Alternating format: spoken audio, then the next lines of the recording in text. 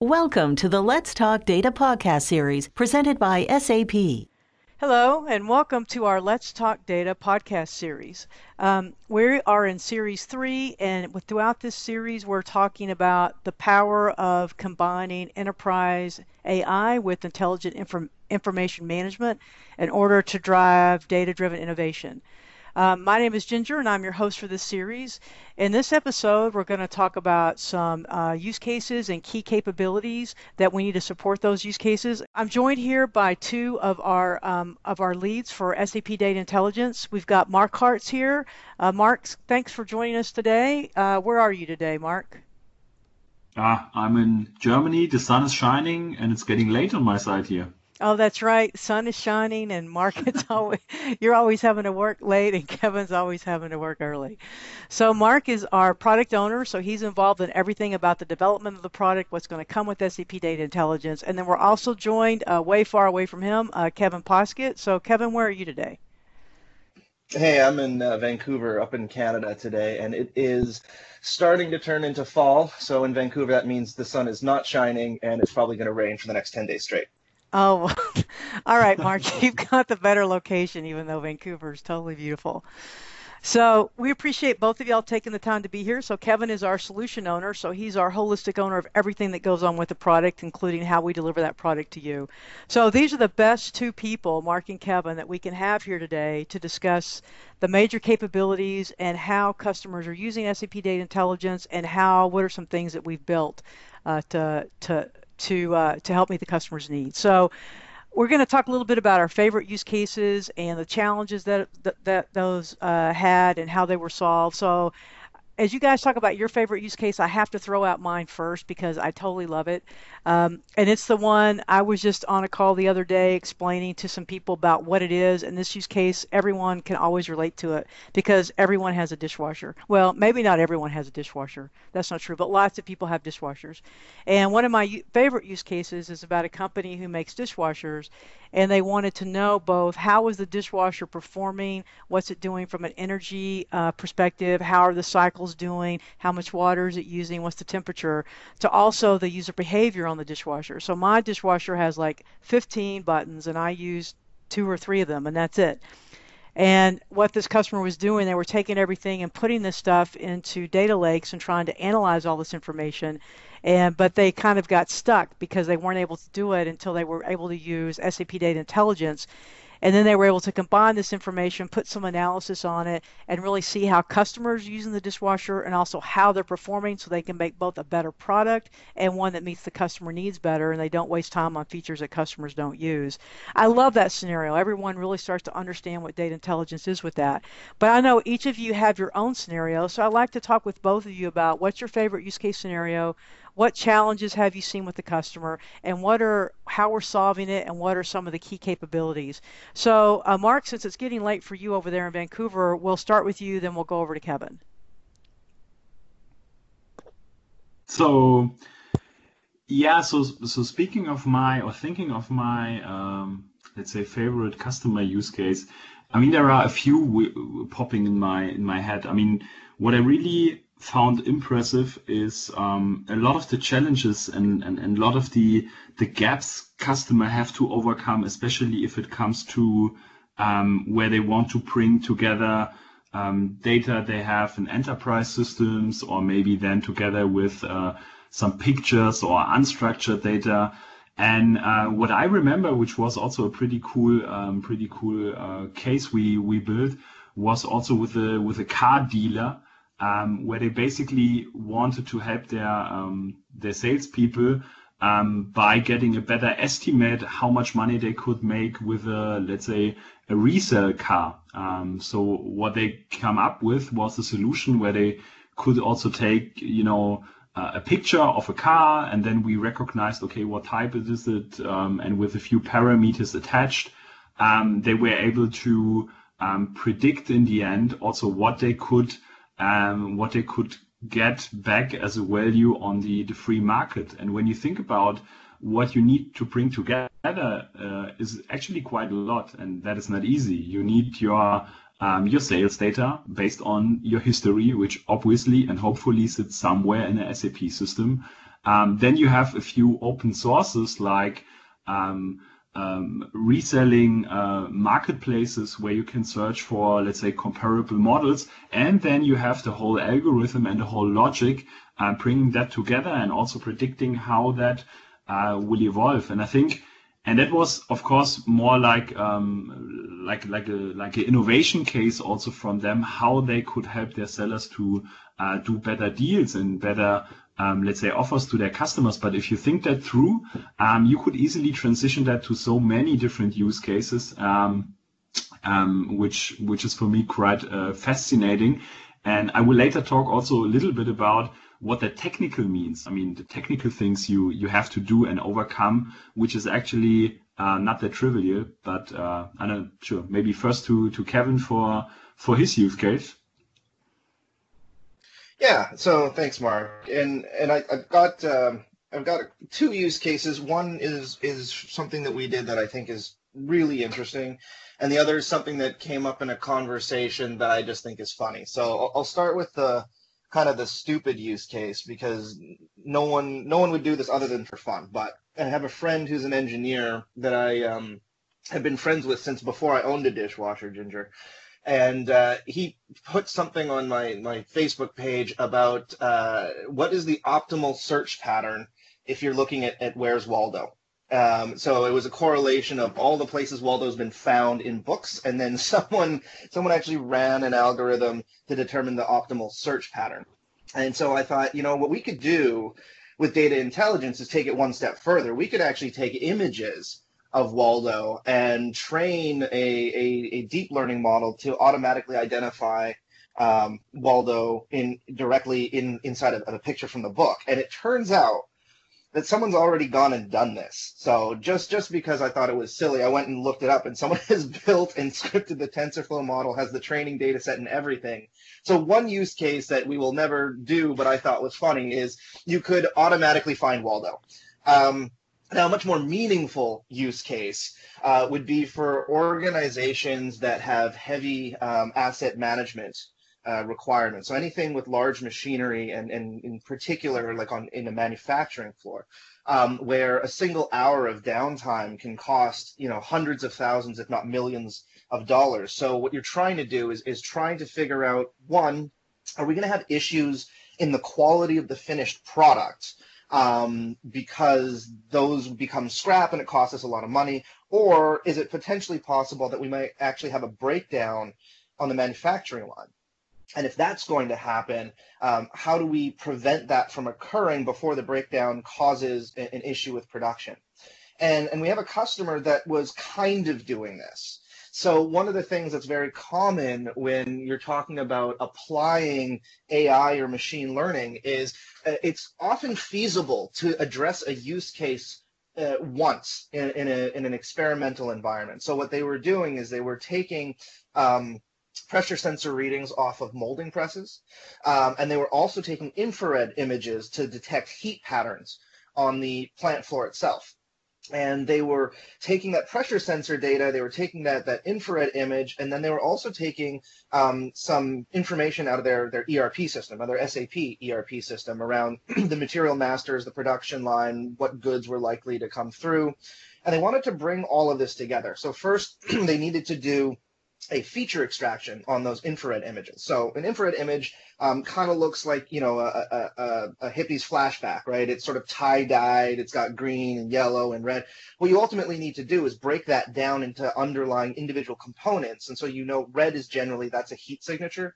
So you need to know where those heat signatures are, and you have to break that all down. Combine that with pressure data. Generally, when you have pressure, you have heat. And if you have too much heat, that often means that a part can fail, or it could mean that the pressure is too high, and that could cause a defect in the line. So bringing that together and then putting it into a machine learning algorithm in order to output a probability of whether there's going to be quality issues. They were able to do this, but what they ultimately wanted to do was put this into some kind of nice mobile app so that people on the manufacturing floor could actually identify, here are potential issues in the line, let's go sort them out.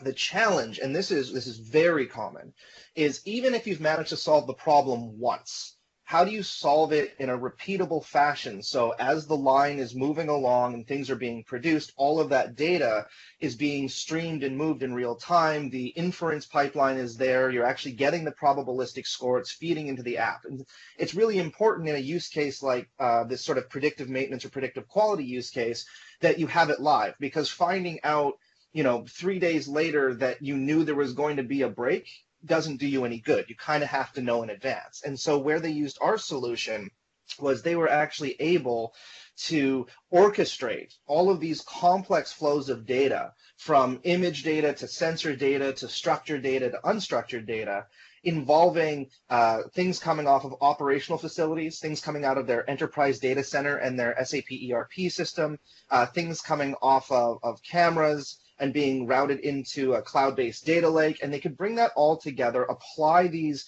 feature extractions and algorithms all in a single solution, and ultimately deliver that data directly to this smart quality app. And now all of a sudden you actually have something that's production ready, meaning it's running consistently. As things are coming through the line, you're getting that data, you're able to address problems before they happen, as opposed to being able to technically solve the sort of data science question of how could I predict when there's going to be a break. That's difficult and that's important. But if you can't put that into a production environment where you're actively making these predictions as the process is going on, and actually putting that directly into the hands of end users who can make decisions before they become critical, then it becomes just an interesting experiment. So what I really like is we took a problem that they had I guess theoretically solved and made it so that it was a production ready solution that was actually delivering value to the business. That's a good scenario, and with that, I think that's a good place to kind of double click and talk a little bit further about what are the things we had to do both for that to happen, and also Mark for your favorite use case as well. Mark, do you want to start with some of these, or Kevin, if we just go a little bit further on what are some of the capabilities that we had to do and how we're solving the problems? I'm happy to get it started, and then maybe Kevin, of course, can take it from there.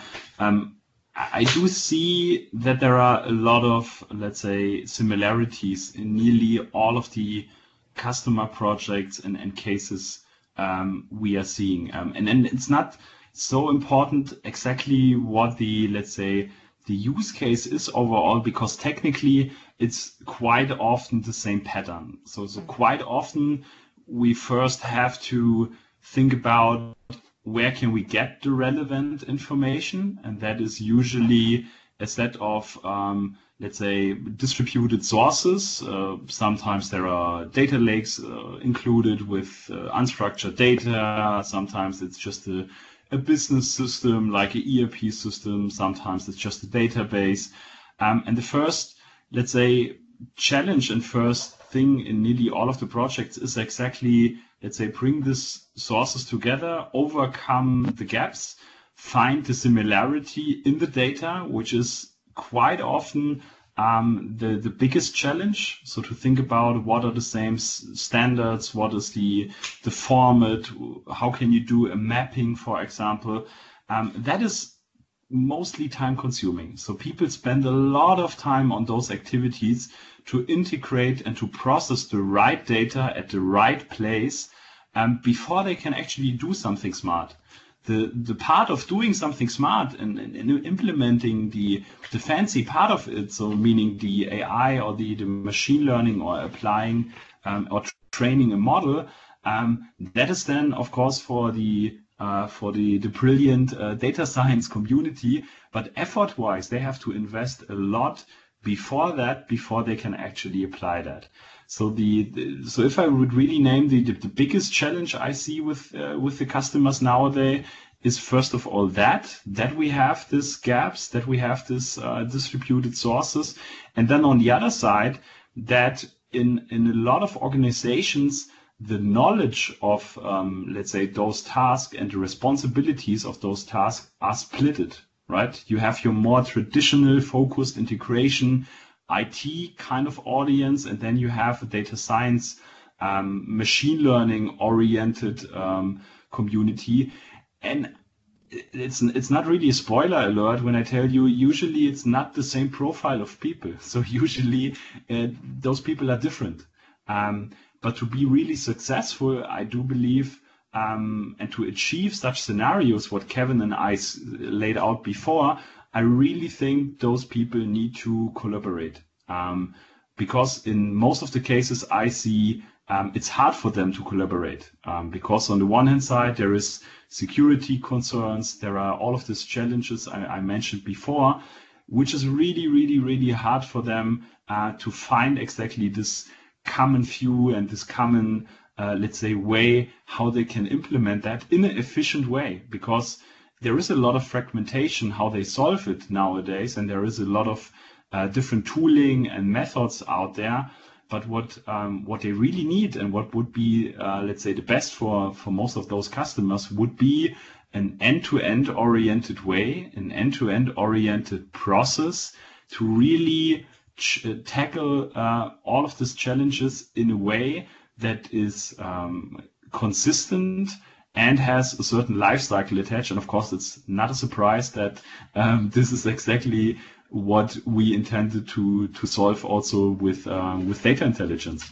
So I would agree there and say that, you know, in a number of these use cases, the challenge is somewhat a technology challenge and somewhat a collaboration challenge and somewhat a business process challenge, or rather an evolving business process challenge, in that a lot of organizations that have decided to invest in machine learning or data science have done so in such a way to create these independent teams that are working on really, really interesting use cases, but they're really focused on solving one part of the puzzle.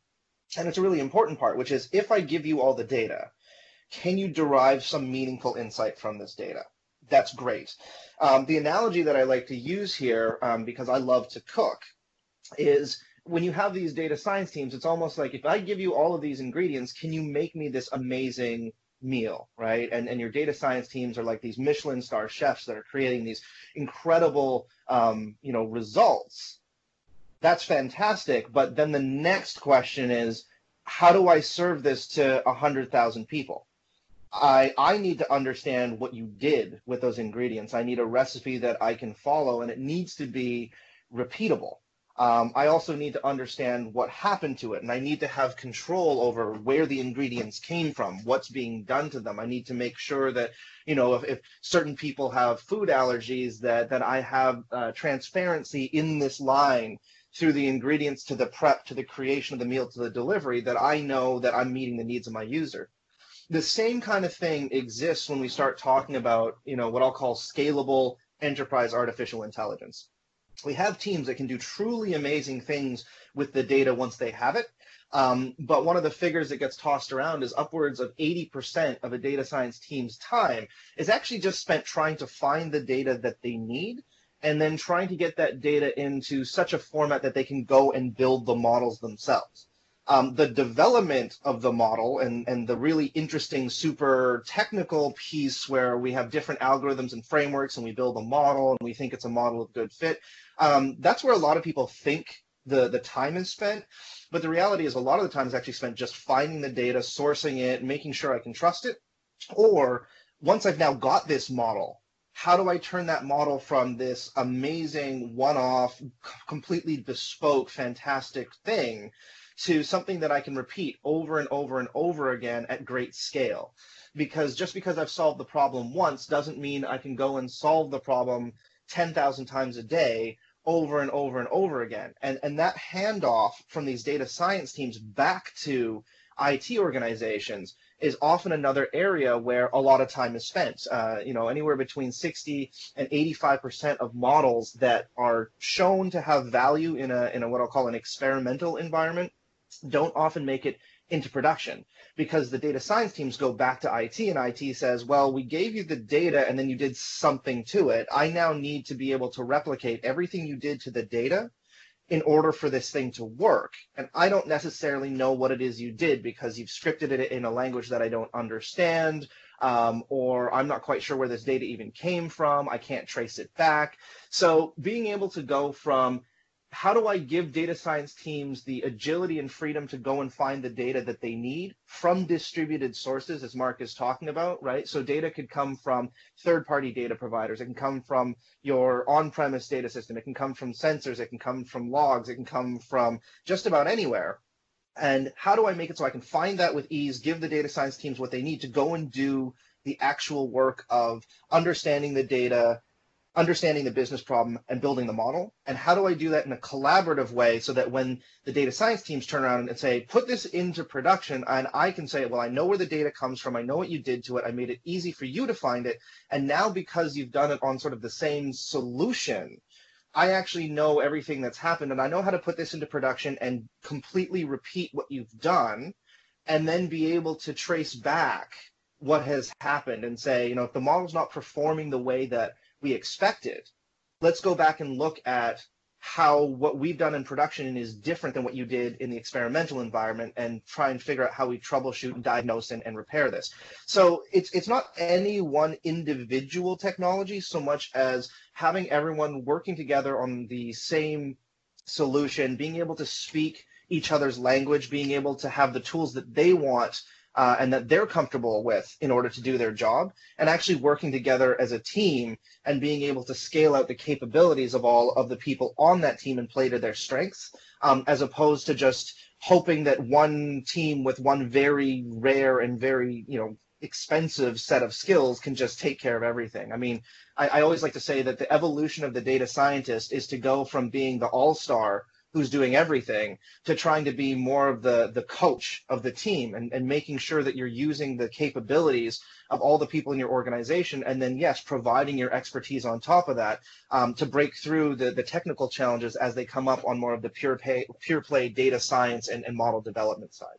But Kevin, let me also place a bet here, because I think that if companies truly want to be successful, they have to overcome that burden and that gap between those different communities.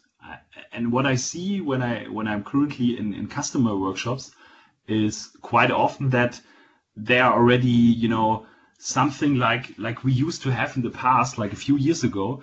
A lot of customers build like business intelligence or BI competence center kind of setups. And I do see that this is repeating right now. I do see that, there are now virtual groups being formed where the data scientists have an active role in it and are embedded in the team and are, they have a fraction of it. And I do think the time has to be over where those people are sitting in a lab environment in their, nerdy cellar kind of thing. And then, that's now maybe oversimplifying, but and we just dump the data there, and then they do something very, very smart, and everybody is happy.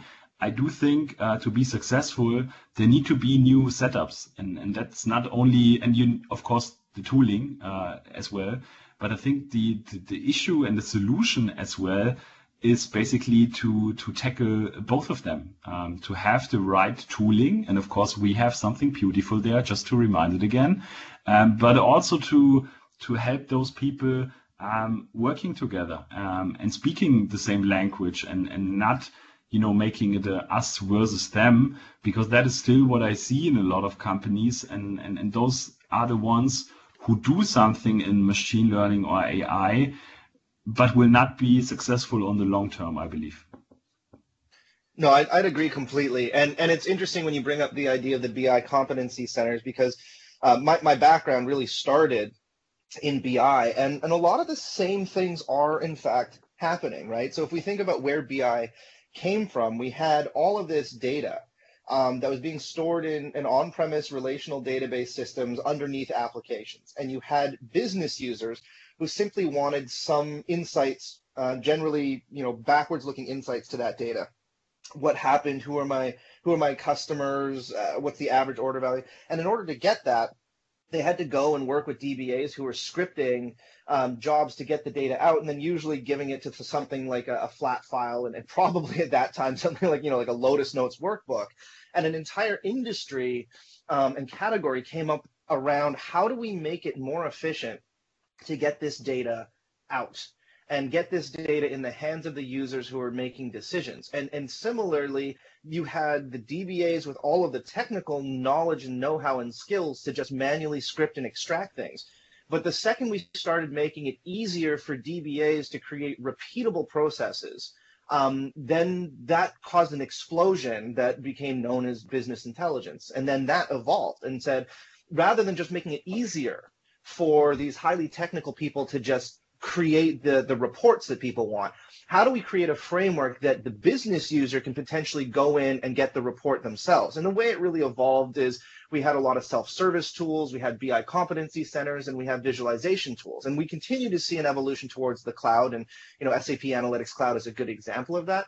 But a very similar evolution is starting to happen within the realm of, okay, we've got even more data than ever before. And rather than just having a couple of on-premise systems, on-premise relational database management systems where we just need to extract that data, load it somewhere, and build a reporting solution, we now have structured data, unstructured data, semi-structured data, image data, audio data, sensor data. So it's exploded. And in order to keep up with that, a lot of the tools that were created to solve one specific problem. So here's my tool for dealing with structured data. Here's my tool for dealing with how do I store all these streams of data. Here's my tool for managing my data lake.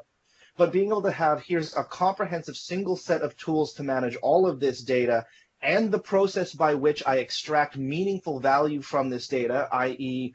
utilizing data science in a collaborative fashion. That's really what we're trying to accomplish. And it's the same end goal, which is how do we get the end users, the business users who need critical information to make decisions, how do we get that to them in a timely fashion, in a way that they can understand, in a way that they can accept and trust, and do it repeatably? And that's really, I think, the foundation of where we're going with data intelligence. And it absolutely comes down to this idea that we've proven the value of data science and machine learning. I don't think anyone would dispute that there's significant value there. But now how do we go from, these little, what we call skunkwork projects, where we solved a $10 million or $100 million problem with some incredibly smart people? How do we solve, instead of one $10 million problem, how do we repeatably solve 10 $1 million problems or 100 $100,000 problems, and do that in a scalable way where everyone's working together? And I think when companies are able to unlock that level of scale and collaboration in that model, the potential upside there is astronomical. And I think there's some significant advantages to being one of the first movers that's actually able to embrace this new model rather than trying to keep everything in a separated ivory tower environment. So Mark, whenever we're really talking about these capabilities that we need to bring this collaboration, and when you guys were originally designing the product, what are some key things that were critical for this, from the data wrangling and the metadata management and the management like Kevin was talking about, to actually operationalize and get things to production? What are some key things that we're providing, and maybe how is it different than other things that SAP has done in the past that's kind of what I think to be kind of really interesting and evolutionary? What do you think, Mark?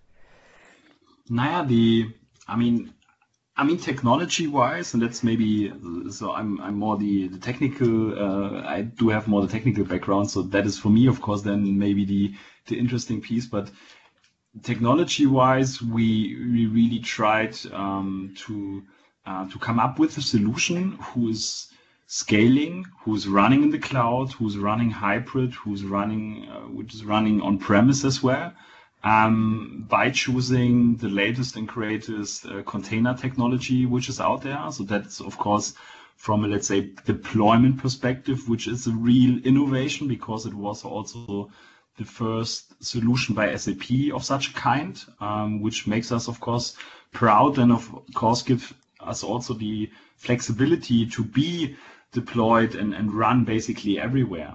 But from a capability perspective, I think what really was super important also for me in the beginning, when we defined the scope and the use case of the product, was really this end-to-end perspective. We really wanted to combine basically the capabilities which are needed to fulfill all of this task which Kevin and I said before. And of course, we cannot be a tool which can do everything, and that's not our goal, right? We just have some boundary conditions, of course. But what we tried is really to bring the most important capabilities together in one platform where you have everything you need from connectivity, no matter to what, not limited to SAP solutions, not limited to systems, but also to, for example, messaging technologies, to data lakes, to cloud stores, to whatever.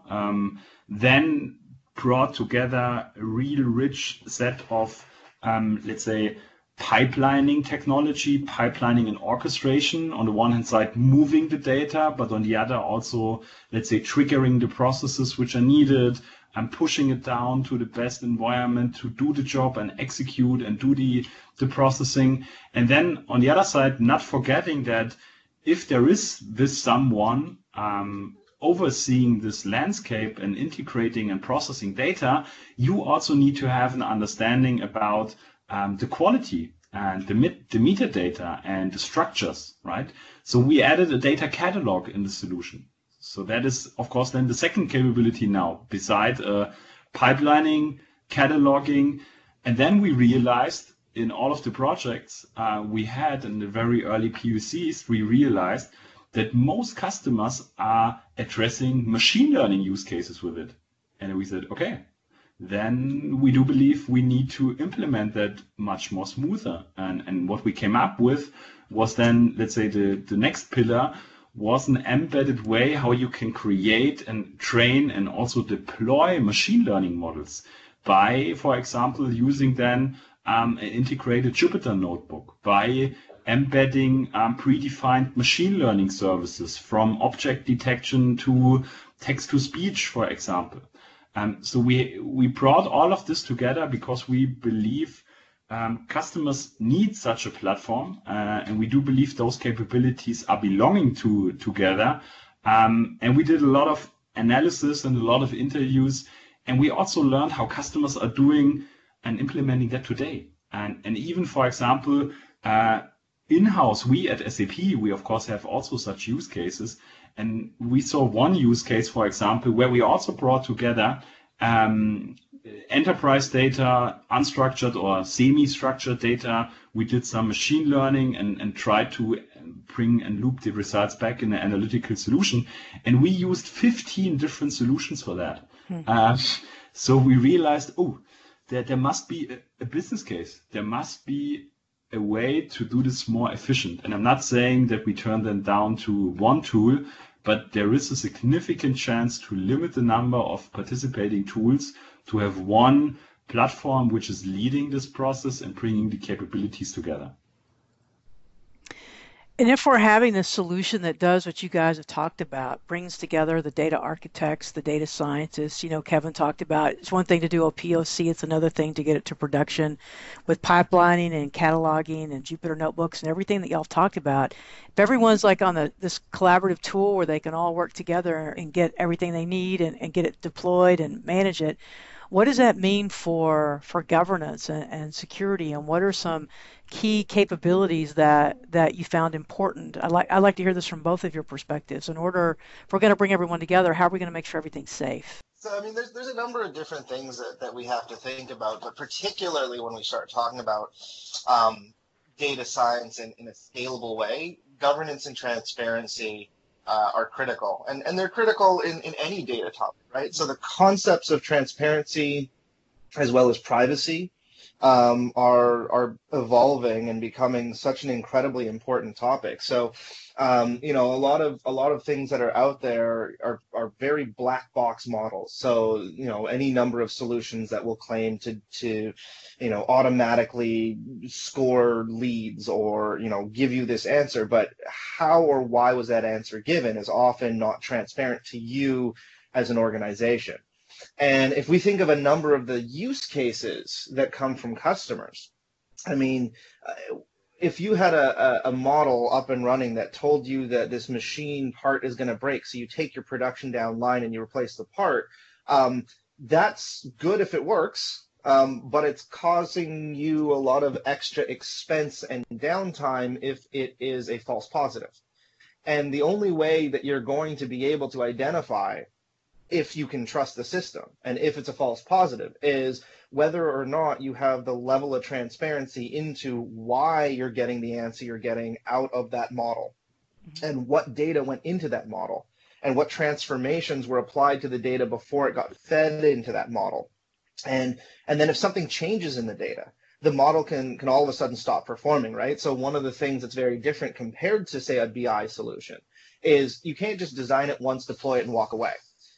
You actually have to constantly monitor and make sure that those models continue to give you good results, because the signal in the data could change. And if you don't have the ability to some degree to automate that life cycle management, that testing and that retraining, all of a sudden you have humans involved in trying to make sure models are being performant. And that takes away their time to do other things. And again, these are not particularly highly available or low cost resources. So in terms of being able to do it at scale and do it in a way that's trustworthy, a layer of governance is important to understand where the data is coming from. Is it being properly anonymized? If I had some privacy requirement, can I trace where this data is being used if I needed to eliminate or delete it, and what impact that would have potentially on models or reports or wherever I'm feeding this data?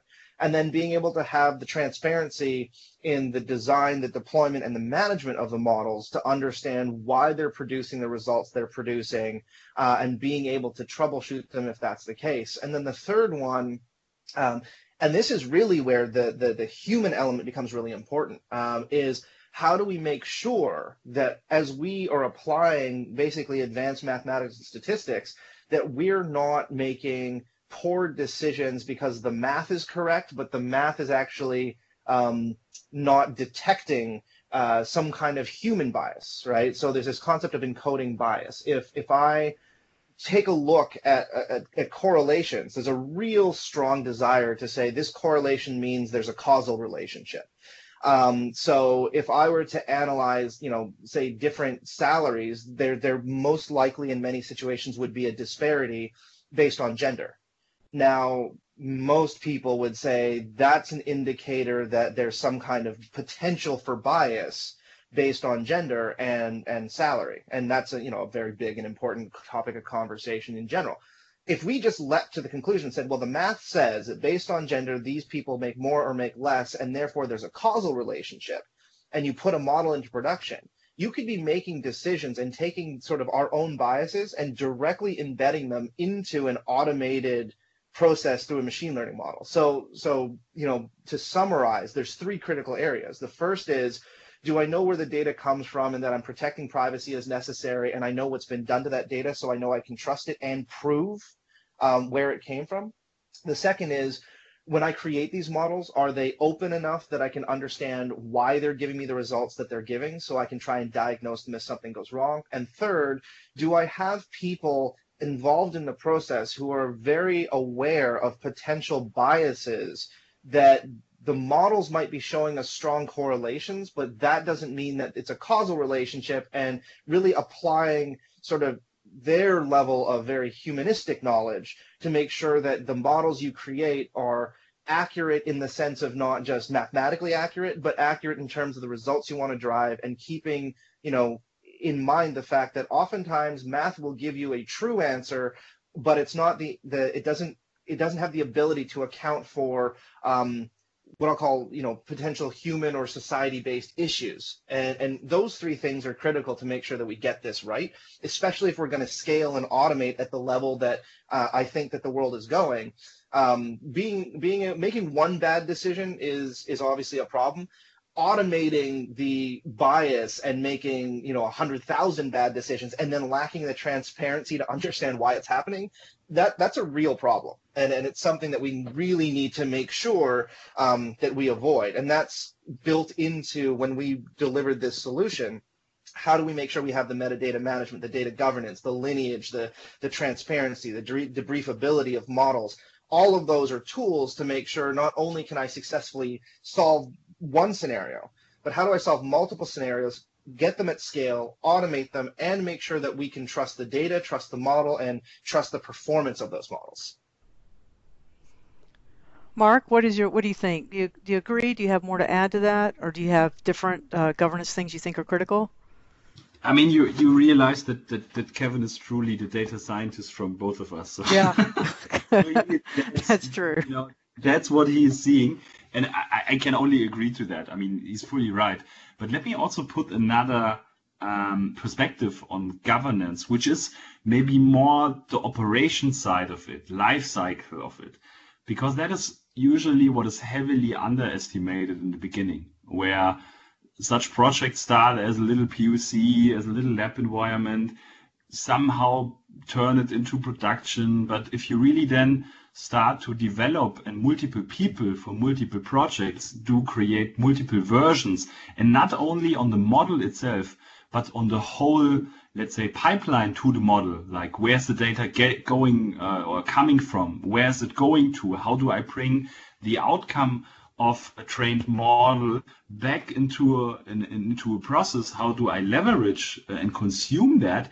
If you really think that through, then governance and operations means for me also you must be able to administer that and to operate that and to make sure that runs consistently in production, is repeatable and reliable. And then it's a complete different topic, because then in my example I made before with this 15 different environments and tools and technologies, if one of those technologies breaks, you will have the issue end to end, right? And therefore I can also on the governance and on the operations side of the house not emphasize enough how important this end to end thinking is, to really start thinking this whole scenario and whole use case through from the beginning, meaning where's the data sitting, where's it coming from, how does it look like, to what do I want to do with it and how do I then consume it?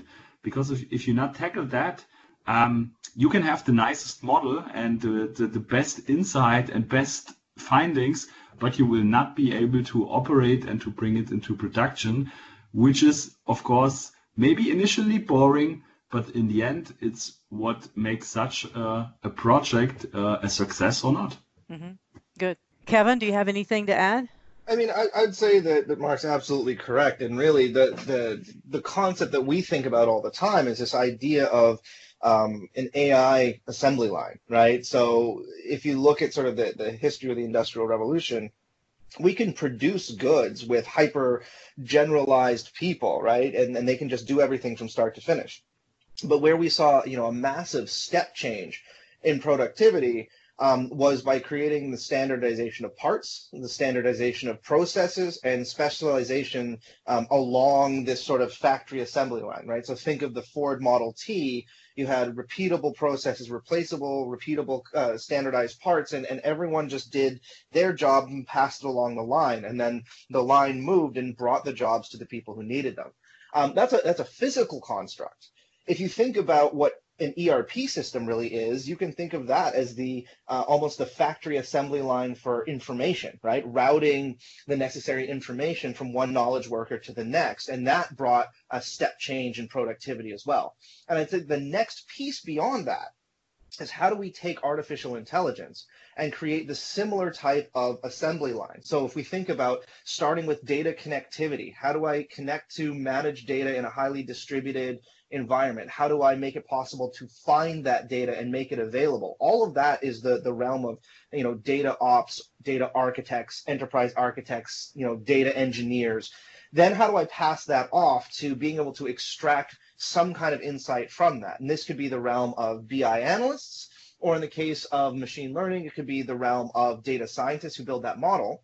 How do I then pass that off so that I can scale that that operation and automate it in the way that Mark is talking about? So there is no break that causes it to fail. In the BI world, that could be utilizing tools like SAP Analytics Cloud. In the realm of machine learning, that's really part of where data intelligence, both the data connectivity and the development and deployment of those models. And this is often the realm of IT operations. And then the last piece of this is how do I take the result of this and scale it out into the hands of the correct business users? So I may want to just make it available as a visualization in a report. I may want to integrate it directly into my business application so that a knowledge worker just sees the result of a model as they're trying to make a decision. I could want to improve or personalize interactions with my customers using something like a chatbot. So we have something called conversational AI that allows you to do that, but I can enrich that experience by feeding it with the results of all these machine learning models I've created. Or I may want to automate different business processes and completely remove a human from that particular equation. But what business process I use in what scenario is often informed by the output of these machine learning models. So we sort of see it as this large process chain. And if you're able to do that, your ability to scale and actually deliver business value and insights and take action against all of this data is a stepwise transformation that really would increase your productivity significantly. So it's really a shift in how we think about data science as something that's off on its own to how do we bring this into part of an end-to-end business process. And that's really what we kept in our minds as we were building this solution. And I think Mark really did a good job of talking about that. It may be one of the most boring things to think about, right? How do I make it repeatable? How do I make it operational? How do I make it scalable? But that's really where you go from delivering something really cool, but it's one of a kind, to delivering something high impact at massive, massive scale. And that's really the end goal here. That's excellent. Thank you, Kevin. We just have a couple minutes left. I just want to end with one more question just to throw out there. So, I mean, SAP, we release lots of solutions, right? That's what we are. We're a software company. Is this just another, monolithical big solution where everything is like a big ERP, but like a platform version of that? And do I have to have ABAP to use it? Mark? Yeah, maybe that's I don't know. That's what people think, but no. It's exactly the opposite. So, I mean, ABAP is always a benefit, right? It's for many years in the industry, but no, you do not need to know it. The solution itself, it's like I said, it's based on container technology. It's open, so you can bring your own model, you can bring your own library, you can use Java, you can use Golang, you can use whatever you want. Whatever can be squeezed in a container can run on our platform. And that's also, of course, it's for SAP also new, not kidding there. It's also for SAP a mind shift to say, hey, there is an open platform, bring whatever you want. We execute it and we make a life cycle around it. Believe me, what I learned the last year is crazy. A lot of words, a lot of technologies I haven't heard before. But that's exactly the strength of it. So everything can be squeezed in. We can manage it. We can execute it. ABAP does not hurt, but it's absolutely not needed. But of course, there is also for the ABAP gurus out there, there's of course also a way how you can delegate ABAP function modules and what have you to an ABAP-based system. But that's also it. So you should definitely explore and get convinced that it's not monolithical and it's not ABAP-based. All right. Well, thank you guys for joining today. That's the end of our time. Kevin, appreciate you've done several of these podcasts. Thank you so much. Mark, thank you guys for joining, and we hope we'll see you on our next podcast. Thanks, everybody. Have a good rest of your day. Bye. Thanks, Ginger. Bye.